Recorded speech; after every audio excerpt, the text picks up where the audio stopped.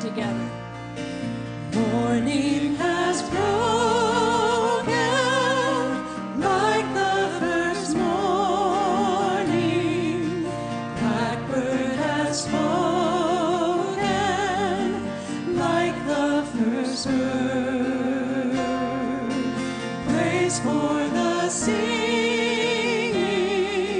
praise for the morning, praise for them springing fresh from the word. Sweet the rain's new fall, sunlit from heaven, like the first dew fall on the first grass. Praise for the sweetness of the wet garden, sprung in completeness where its faint past. Mine is the sunlight, mine is the morning, born of the one light, Eden saw play. Praise with elation, praise every morning, God's recreation of a new day. The grace and peace of Christ be with you. And also with you. As we turn to greet one another this morning, instead of a handshake, how about a fist bump?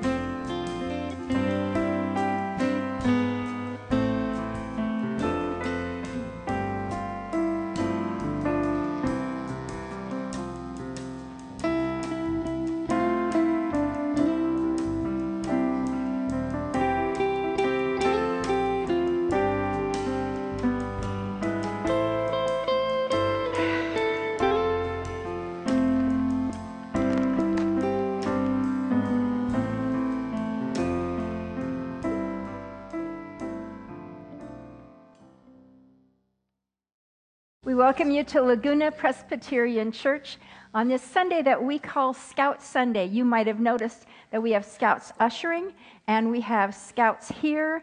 We have, as part of BSA, we have both boys and girls who are now in Scouts.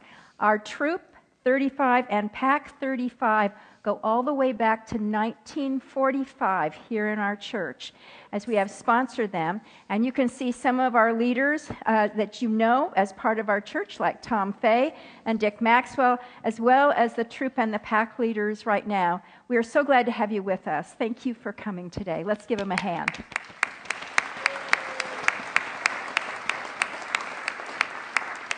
This is also Parish Sunday, which means that our deacons are over in the Fellowship Hall in Tankersley Hall, and they're each hosting a table. For those of you who are members of the church, you have a deacon and you have a parish to which you belong, and they'd like to meet you. So see if you can find them. If you don't know the number of your parish, there's a list at the door, and find your deacon and introduce yourself. If you're not a member, or if you're part of the Scouts, please feel free to come anyway and just enjoy the entire room. We encourage you all. There is a table that's for the preschool and the Scouts and the youth group, especially for you, and there are donuts on that table, so you'll be glad to know that. That is the only place that donuts are this morning, which you might care to note also, parents. Our Third Friday group invites you to join them for our celebration of the Academy Awards. It's after the Academy Awards, but you can sign up today over in Tankersley Hall for that. Also, our women's retreat. Tomorrow is the deadline to sign up for women's retreat. The retreat is in March. It's going to be a wonderful weekend. If you can't afford to do the whole thing, talk to me. Scholarships are available, but you got to talk to me today because the deadline is tomorrow to sign up for that. Also, you can continue to sign up for the Saturday option right up until the weekend time. We have a parenting class that is going to begin in March. You can see information about that in here. And that is going to be particularly for parents of 0 to 6-year-olds. It is going to be on Monday evenings. More information is going to be coming. If you're visiting with us today and you're a parent, we especially hope that you'll watch out for that and that you'll become a part of that. There's a card that is inside of your connections that is stuck there, and it is covering up part of it. I'm not going to tell you all about this yet. Hang on to it, though. We're going to have somebody talk about that a little later. LPC Heritage Foundation, A Lasting Legacy. Let's turn our hearts to the Lord. Let's pray. Loving God, you are always more ready to bestow your good gifts upon us than we are to seek them. You are more willing to give than we desire or deserve. So give us hearts to know your love as we come to worship you through Christ our Lord. Amen. And Duke Woolham from our Scouts is going to lead us in the call to worship. Duke? No matter how far we wander from you, O God, your steadfast love finds us. No matter how unjust the world seems to us, O God, your steadfast justice sustains us. No matter how vulnerable our lives seem to us, O God, your steadfast presence surrounds us. No matter how unloved or alone we feel, O God, you bend your ear to hear our cries and answer our prayers. The steadfast love of the Lord never ceases. His mercies never come to an end. They are new every morning. Great is your faithfulness. Great is thy faithfulness, O God my Father. There is no shadow of turning with thee. Thou changest not, thy compassions, they fail not. As thou hast been, thou forever wilt be. Summer and winter. Summer and winter and springtime and harvest, sun, moon, and stars in their courses above, join with all nature in manifold witness to thy great faithfulness, mercy, and love. Great is thy faithfulness, great is thy faithfulness. Morning by morning, new mercies I see. All I have needed, thy hand hath provided. Great is thy faithfulness, great is thy faithfulness, great is thy faithfulness, Lord, unto me.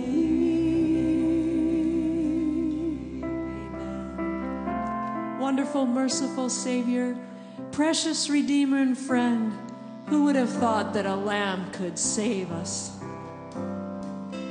Wonderful, merciful Savior,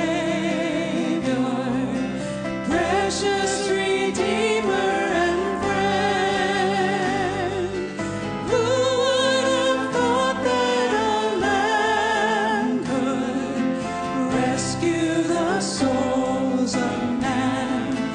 Oh, you rescue the souls of man. You are the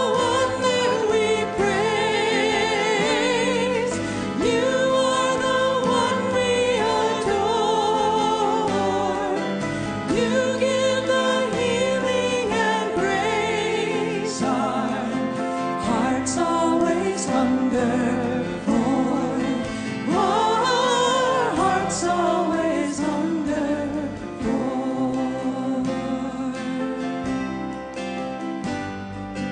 Counselor, Comforter, Keeper, Spirit we long to embrace. You offer hope when our hearts have hopelessly lost the way. Oh, we hopelessly lost the way. You are the one that we praise.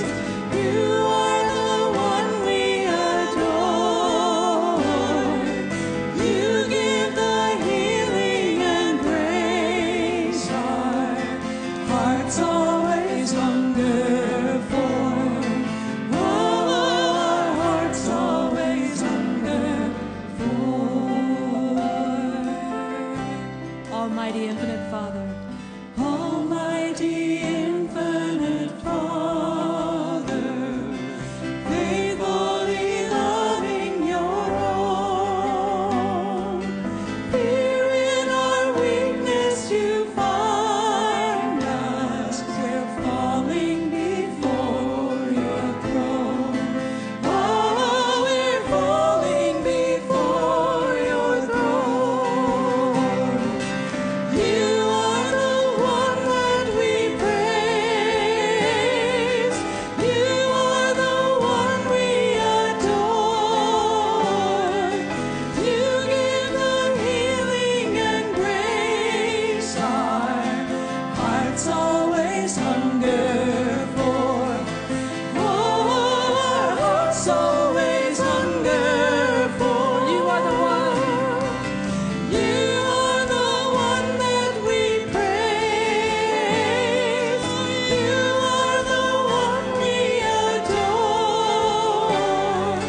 You give the healing and grace our hearts always hunger for. Oh, our hearts always hunger for.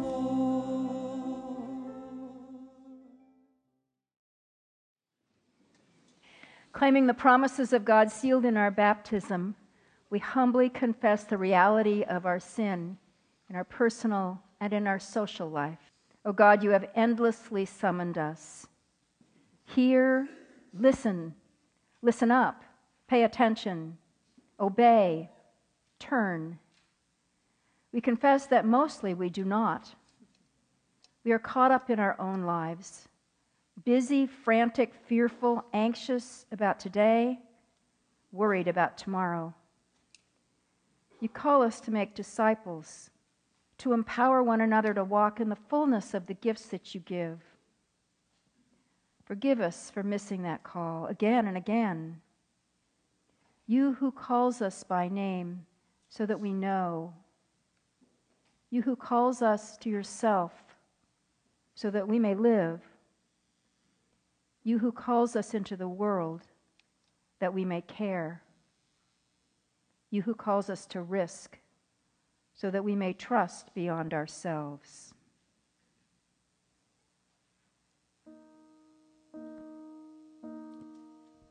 this morning we sing the ancient Trisagion, which means in Greek 3 times holy.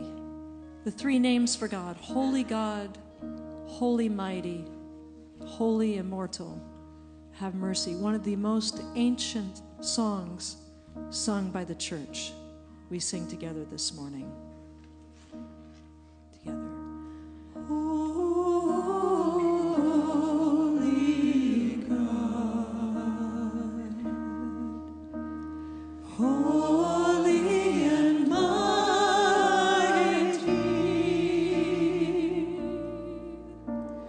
holy immortal one, have mercy, have mercy.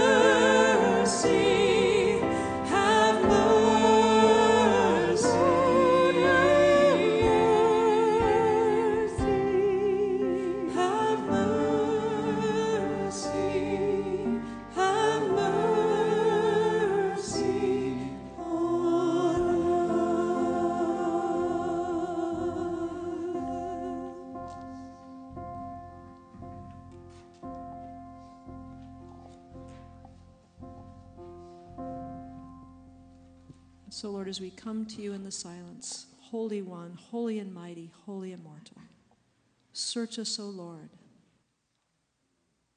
You know our hearts. Hear us now in the silence as we come to you.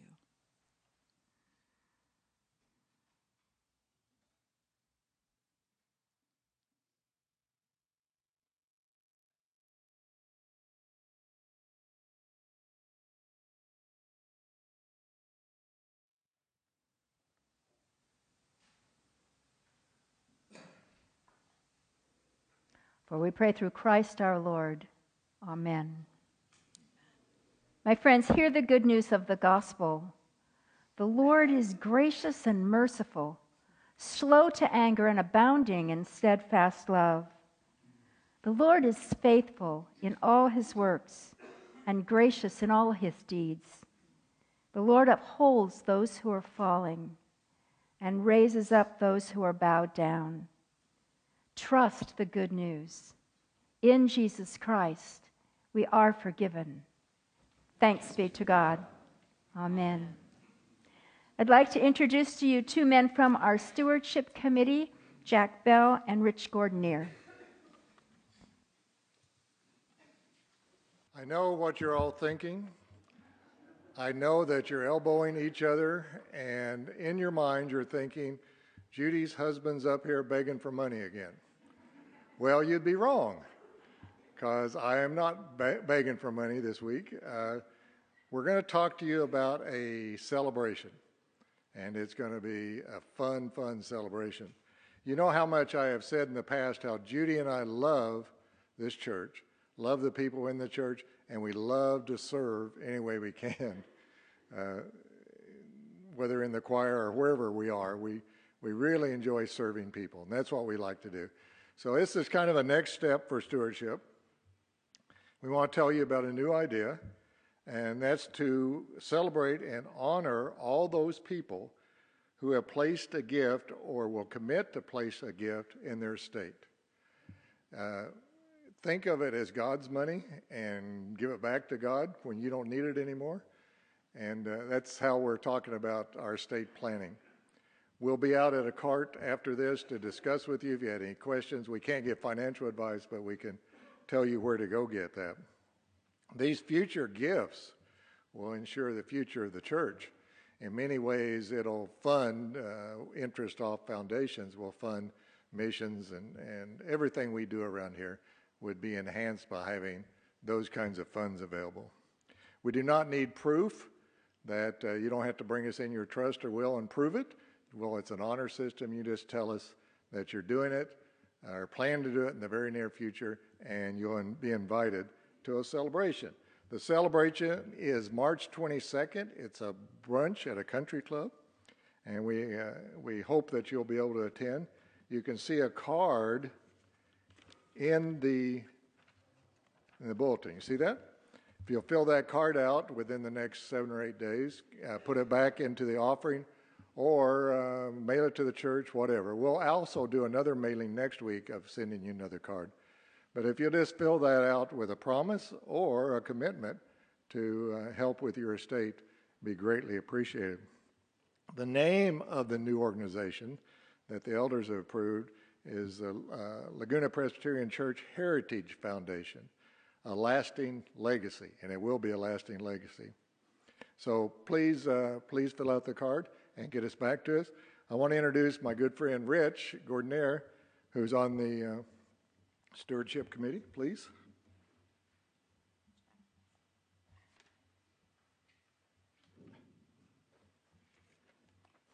Good morning. A few months ago, my wife Susie and I decided to amend our wills and trusts to honor our love of Christ and our loyalty to Laguna Presbyterian Church. Adding LPC to our trust was a very simple and inexpensive process, and it was a one-page document. At the same time, we suggested to the Stewardship Committee and church staff that LPC consider forming a heritage foundation, a lasting legacy, and ask others to join us as charter members of this foundation. Today, as you have heard from Jack, we are moving ahead with this process. Attached to your programs is this card. It's a simple card, as Jack described. We ask you to fill that out if you're so inclined. As a thank you for joining the Heritage Foundation as charter members, Susie and I will be hosting a celebration brunch on March 22nd at El Niguel Country Club. We hope all of you will be able to join if you decide to become charter members.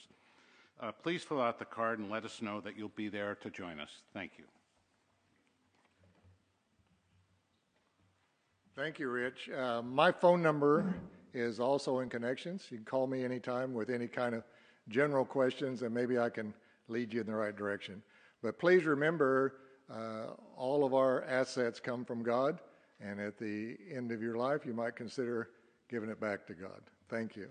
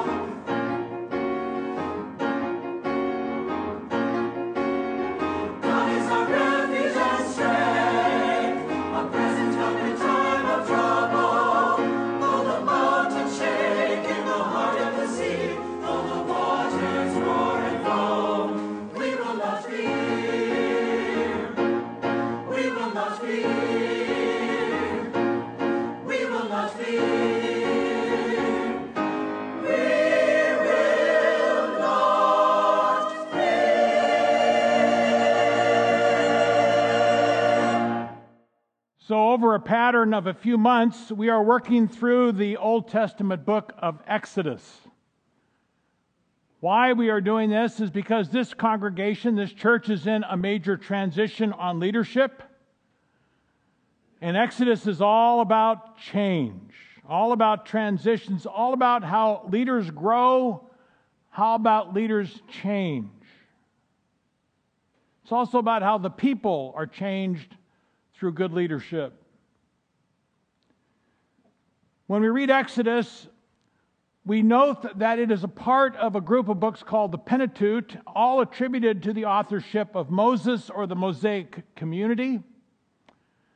And therefore, there is continuity that we find throughout those books. There are phrases, there are words, there are expressions, there are metaphors that permeate all the way from Genesis 1 through to Deuteronomy.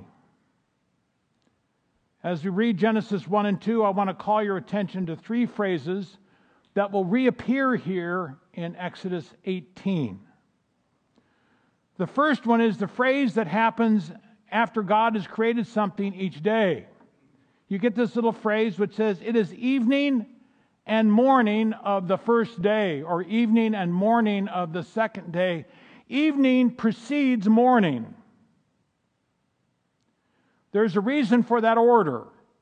God's created order has evening preceding morning. Morning is the ultimate end. Evening is not. When we talk about the end of the day, that's not where God wants to have us end up. Not in the darkness, but in the bright light. The second phrase is simply, it's not good to be alone. When God says in the conversation about creation, it is not good that the man should be alone, that is not just a reference to having a spouse. It is a reference to everything humanity does. In everything we do, it is not good to be alone. We will find that phrase in this text. And the third phrase has to do with the end of each day's creation, where God says, and it was good. At the end of the second day, it was good. At the end of the sixth day, it was very good. Or as Tom Gillespie, the past president of Princeton, would say, it was damn good.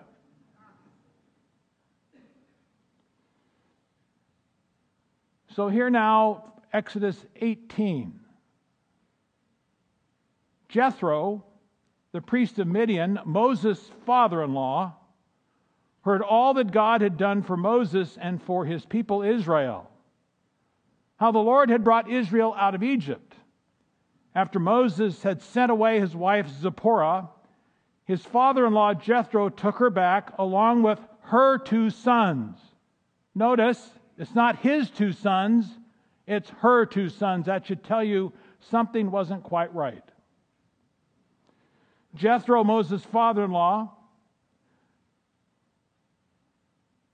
came into the wilderness and watched the next day when Moses sat down as judge for the people. Well, the people stood around him from morning until evening. When Moses' father-in-law saw that all that he was doing for the people, he said, "What is this that you are doing for the people? Why do you sit alone?" There's that phrase. Why do you sit alone while all the people stand around you from morning until evening? There's that reversal of creation. It's not evening to morning. Now it's morning to evening. You get the feeling that they're all worn out and it's darkness. Moses said to his father-in-law, "Because the people come to me to inquire of God. When they have a dispute, they come to me. And I decide between one person and the other. I make known to them the statutes and the instructions of God." You notice who is the center of that conversation. Moses' father-in-law said to him, "What you are doing is not good." There's that other phrase. Not good simply means it's out of sync with what God wants. It's not good. God never made us this way. What you're doing is not good. You will surely wear yourself out, both you and all these people with you. For the task is too heavy for you. You cannot do it alone. There's that phrase again.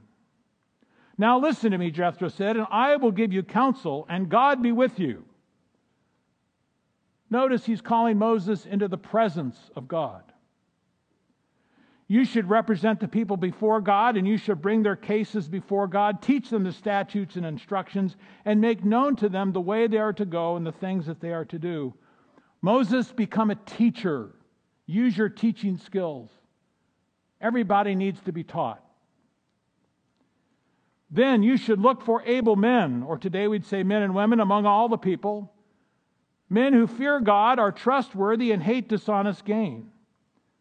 Set such over them as officers over thousands, hundreds, fifties, and tens, and let them sit as judges for the people at all times. Let them bring every important case to you, but decide every minor case themselves. So it will be easier for you, and they will bear the burden with you. If you do this, and by the way, God so commands that you do it, then you will be able to endure. And all these people will go to their homes in peace." That's that word shalom, healthiness and wholeness and completeness. So Moses listened to his father-in-law and did all that he had said. The word of the Lord. This is very good news for grandparents. Jethro is kind of the grandparent, father-in-law consultant on leadership for Moses doing the right thing. In the book of Exodus, Moses has a constant tension that exists for him between two households. He grew up in two households, interestingly enough. He grew up in the household of Pharaoh on one hand, he grew up in the household of God on the other. The primary influencers in Moses' life in the household of God were women. Some very good women. Pharaoh considers himself a god and has his own household. Moses has to choose every day of his life whether to live into the household of Pharaoh or the household of God. And this is no different on this day.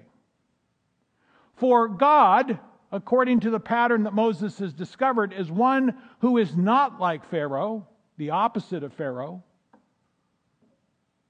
God creates, Pharaoh destroys. God serves, Pharaoh demands service.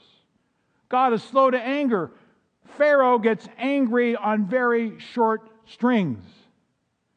God is full of abundant love. Pharaoh is full of abundant vindictiveness. God empowers, Pharaoh enslaves.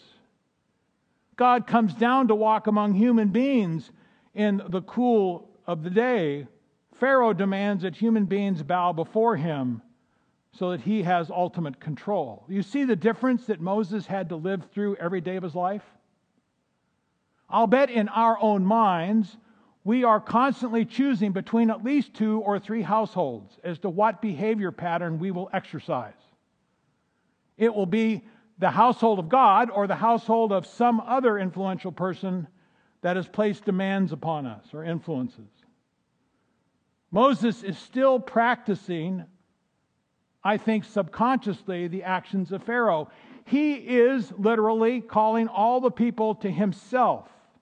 And they stand around him from morning until evening, waiting for him to decide all their cases.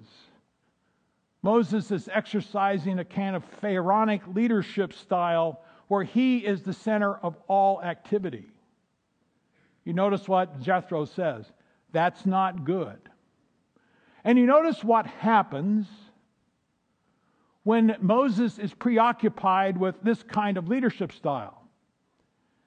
He has to send his wife and his children, his sons, away. And it's to the point where Jethro recognizes that those 2 boys are no longer Moses' sons, they are Zipporah's sons. And Jethro knows that isn't right. They need to be the sons of Moses and Zipporah together. I'll bet you sometime in your life, if you've been involved with major responsibilities in business or church or whatever, there have been moments where your kids have said to you, "Where are you?" I know I've been nurtured in the world of type A church ministry, where I have been in high-performing churches with high-performing staffs, and I'm expected to be a high-performance pastor. And that generally means I don't take a lot of time to hold hands and be warm and fuzzy. You know corporations like that. You know leadership styles like that. And what Jethro was saying to Moses is, Moses, that is not good. Or another way to put it in terms of the Old Testament pattern of good and evil is, Moses, what you are doing is leading to evil. That's how bad it is.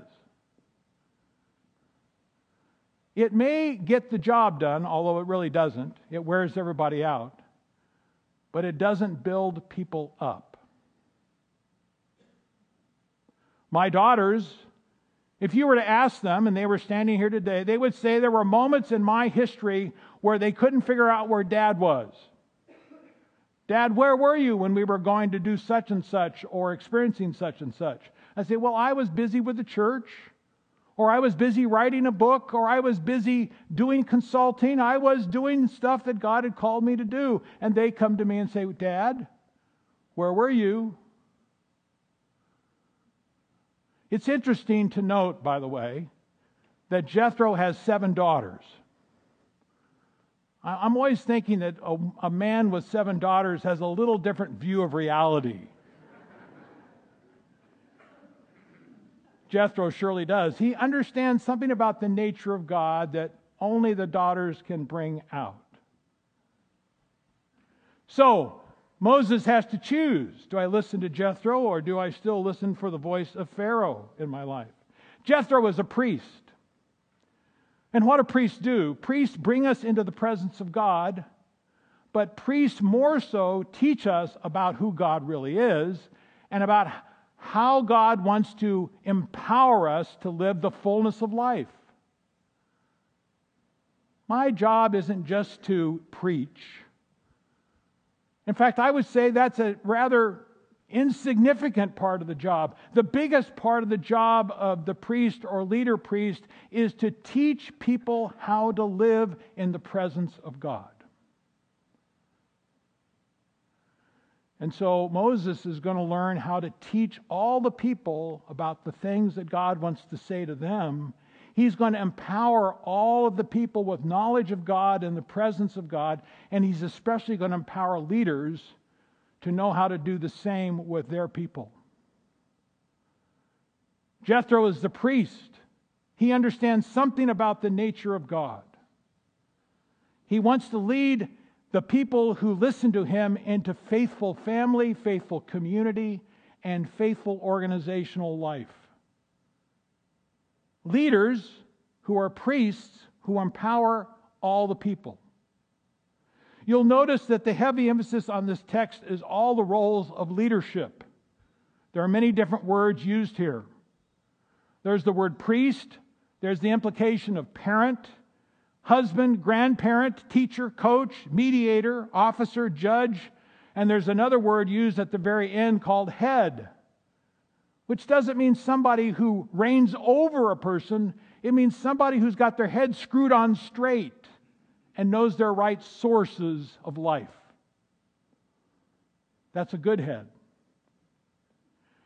And so leadership is what is at stake here. It's not about control, it's about empowerment. Now, I have heard over the years, Gareth, you need to learn how to delegate. And I'm here to suggest to you that empowerment is more than delegation. Delegation is about turning over tasks to be done. I can't do that, so will you please do it? That's a perfectly reasonable responsibility for a leader to do. But empowerment goes deeper and further than delegation. Empowerment is about helping another person have the authority within themselves to make their own good choices, their own good judgments, to understand the teaching and the frame of life, to coach and mentor them to become successful leaders. That's way beyond delegation. I'm looking today for empowerment models in our government and business. I don't see a lot of them. In fact, I don't see a lot of empowerment models in the church. Frankly, that scares the hell out of me. The problem of type A leader is that they are typically often more Pharaoh-like than they are God-like. When Jim Collins wrote his book on becoming not just a good institution, but a great institution, not just a good leader, but a great leader, he said the number one responsibility of leadership is to be carefully selective of the primary leaders of the organization or community. What does Jethro say to Moses here? Moses, you go out and you carefully pick other human beings, other men, we would say other women, to be leaders. They need to have abilities. They need to have maturity and the experience of life to be able to do this well. Skills and experience, able. Because you want the right people on the bus, according to Jim Collins. You want the right leadership to be sharing with you. And who you pick as leaders to be with you is very important. Along with that, Collins would say that we need to lean into character rather than charisma. We are a society that's heavily built upon the charisma of the show person, the charisma of the athlete, the charisma of the movie star, the charisma of the preacher. And what Collins says is that's okay, but what really develops organizations is the character of a person who can help others to grow, not attract everybody to themselves. So an empowering leader is one like Jethro suggests. A person who's able, gifted, and healthy. One who trusts God. One who is trustworthy of themselves. And this one hates dishonest gain. They are honest and they don't abuse power. While Pharaoh abuses power all the time, God does not abuse power. If you look into the empowerment processes of good leadership development, you will find such things as teach, act with integrity, inspire others to their full potential, share the vision, foster participation in decision making. In other words, get other people involved in leadership. Parker Palmer, one of the great teaching consultants in our country, says this: the mark of a healthy community is when power is shared and leaders are empowered. Pharaohs don't do that. I'm concerned about many, many places of leadership where pharaohs are still running the show and hurting people. In Ephesians 4, we see the overall purpose of the church in terms of apostolic ministry. And that is that the apostles wanted the leaders of the church, whether they be preachers or teachers or apostles or whatever, to empower the people or equip them for works of service so that everybody can grow up and be unified in their trust in God and their maturity.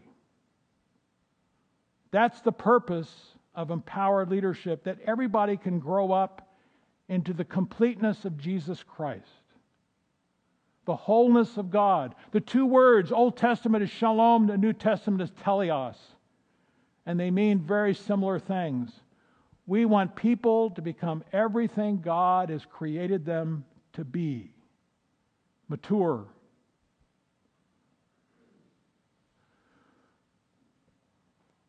Moses does the thing that demonstrates his clear willingness to grow and change as a leader. After Jethro has said everything he has said and taught Moses to change, it says that Moses listened and did everything that Jethro said. Wow. How many leaders don't listen to anybody else? They have no Jethro in their life. They don't want a Jethro in their life. The word stops with me. I have been a pastor of large Presbyterian churches. In one of those large Presbyterian churches, I found myself getting into a very difficult place with one of the other staff people on that church staff. And we came to loggerheads. And the fight was so visible and so great that we were literally dividing the church around whether they were for this person or for me. And the session of the church said, we can't do this. We're going to get the two of you some outside help, a consultant to help you rebuild this and restructure how you relate to each other so if we can go on in a healthy way. In other words, they looked for a Jethro for me, and they found one who was a Lutheran pastor therapist. I'm here to say that Presbyterians can learn from Lutherans, okay? He had written a book called Healers, Harmed and Harmful.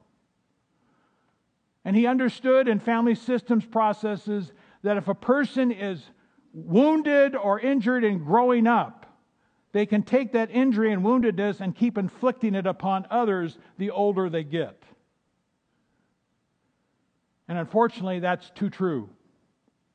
You see, Moses was wounded growing up. He had learned the patterns of Pharaoh. What did he do when he saw somebody beating another slave? He took the Pharaonic solution early on in Exodus. He looked both ways and then killed the guy. That's what Pharaoh would do. And so I had to learn some things to correct some of the gaps in my leadership style. Now, I know some of you want to hear about the gaps. That's going to be a longer conversation for another day.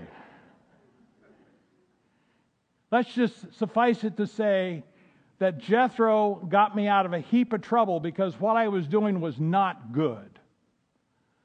And everybody was going home exhausted.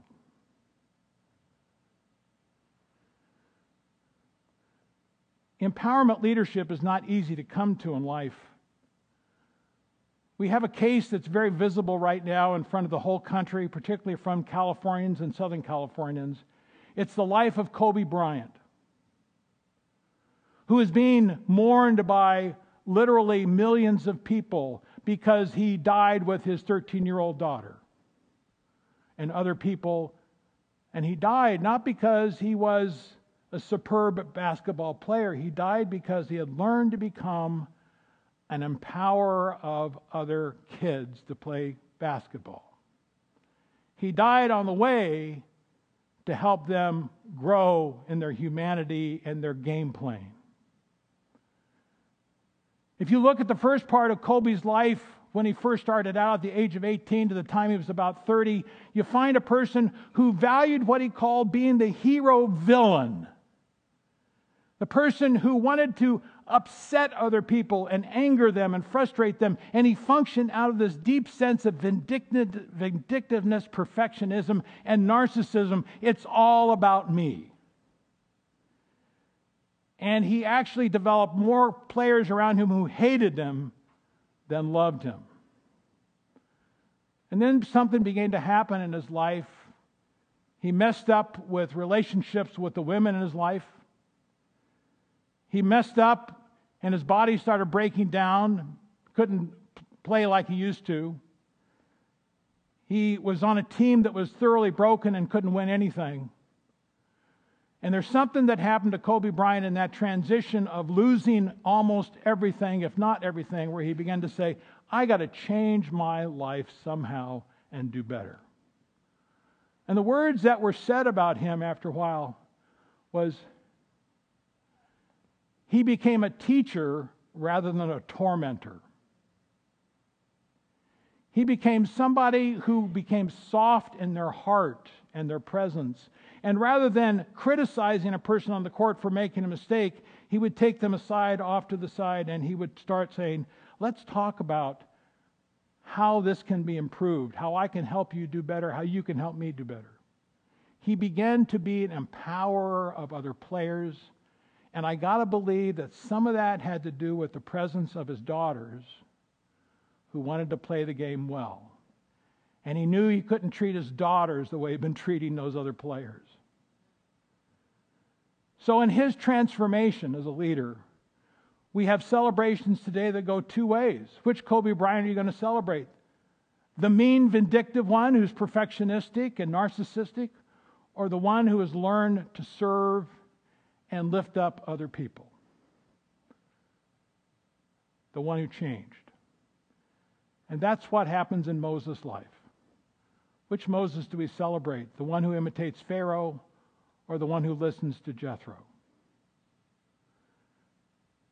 Good news for us as grandparents today is this has our name on it. To be able to counsel with the next generation and the generation after them, to coach them and encourage them to become everything God has created them to be. Not to strong-arm them and control them and manipulate them, but to be their servants. For that is the very nature of God that Moses discovered. When God blesses people, it's that word that God stoops down and lifts them up and helps them to become everything God wants them to be. And that's what Jethro wanted to do for Moses, for Zipporah, and their two sons. So those sons became Moses' sons again. And Zipporah became Moses' wife again. And he listened to everything Jethro had to say. So we are invited, when we follow Jesus Christ, to know that that pattern that Jesus shows us is a pattern of stooping down and lifting us up when we are out of control and distorted, and redeeming our lives for a better future. May God help us to be the kind of church that not only picks that kind of leadership, but builds that kind of leadership to serve the church and the world around us. And I invite you now to join with me in the recitation of Philippians chapter 2, which is our affirmation of faith, to reaffirm in us the kind of mind that Christ had to do this. Let us stand.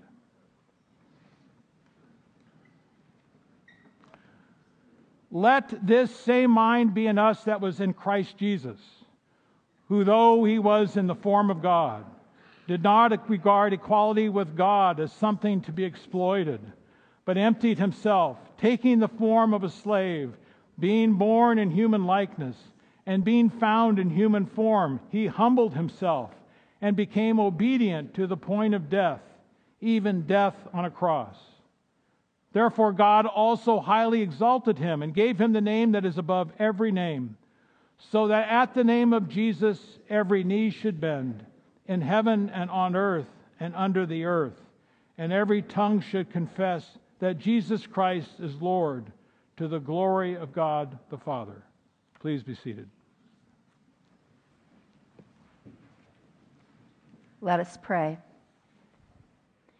Mighty God, we thank you that you are a God who desires relationship with us, that in Jesus Christ you've come to live amongst us in self-giving love.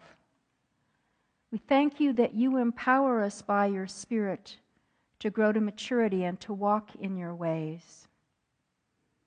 We thank you, too, for the people who have empowered us, for parents and grandparents, for teachers and mentors and co-workers and coaches and scout leaders. Today we thank you for our scouts and their leaders. May scouting be for each of them an experience of growth and empowerment. May they become people who are loyal and caring toward your world. On this Parish Sunday, we thank you for the deacons of our church and the ways in which they too have come along beside us in caring and friendship. We pray for all who are in leadership positions, especially those who are in leadership of our nation and of our world. Give them grace to handle power wisely and in service to others. Use them and use us as instruments of your peace and reconciliation in our polarized world. And make us instruments of your peace here where we find ourselves, in our schools, in our families, in our communities, our workplaces, in our church. We pray for all who seek to bring healing in the midst of despair, for doctors and nurses and other medical personnel, particularly as they seek to heal and contain the coronavirus. We pray for counselors and caregivers and friends who seek to bring hope to those who suffer in mind, body, and heart, particularly those who are survivors of the tragic events of this week, the shooting in Thailand and the flooding in Oregon and Washington. We pray for the day when you will bring your peace and healing to all the world. And so we pray for that day when your will is done on earth as in heaven, saying together, Our Father, who art in heaven, hallowed be thy name. Thy kingdom come, thy will be done on earth as it is in heaven. Give us this day our daily bread, and forgive us our debts, as we forgive our debtors. And lead us not into temptation, but deliver us from evil. For thine is the kingdom, and the power, and the glory forever. Amen.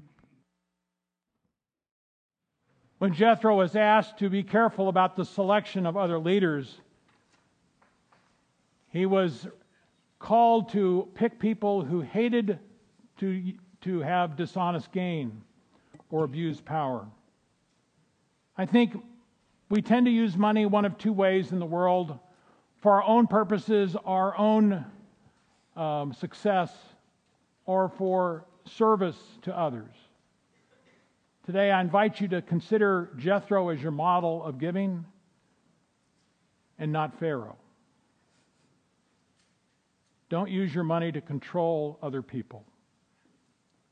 Let us give as Jesus has given to us as a great servant. Amen. You'll find this song on the music insert as the offering plate is being passed, and after it's passed your way, we invite you to join in as you'd like. As I rise, strength of God, go before, oh, lift me up as I wake, eyes of God, look upon, oh, be my God.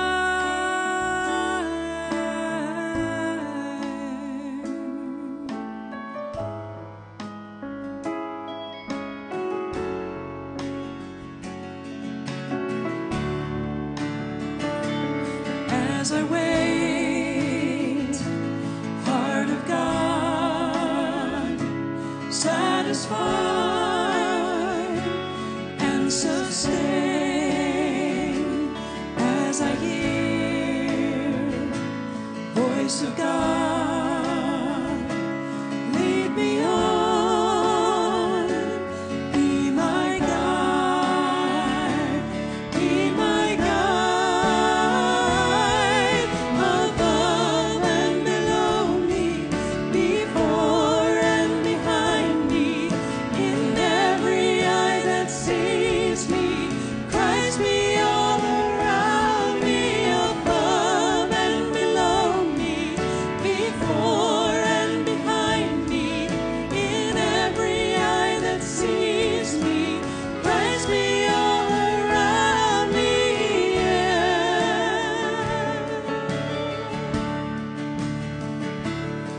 As I go, hand of God, my defense by my side.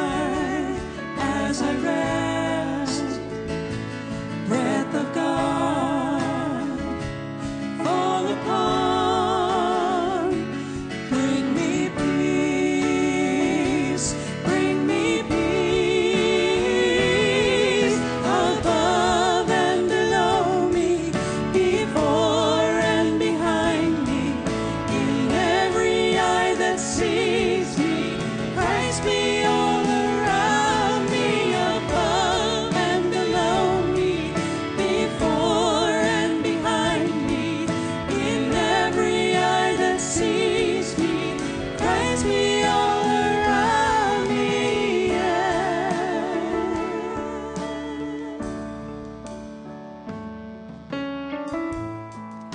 As I rise, strength of God, go before, lift me up. As I wake, eyes of God, look upon, and be my sight, that people might see Christ in me. Let's stand as we sing the chorus together.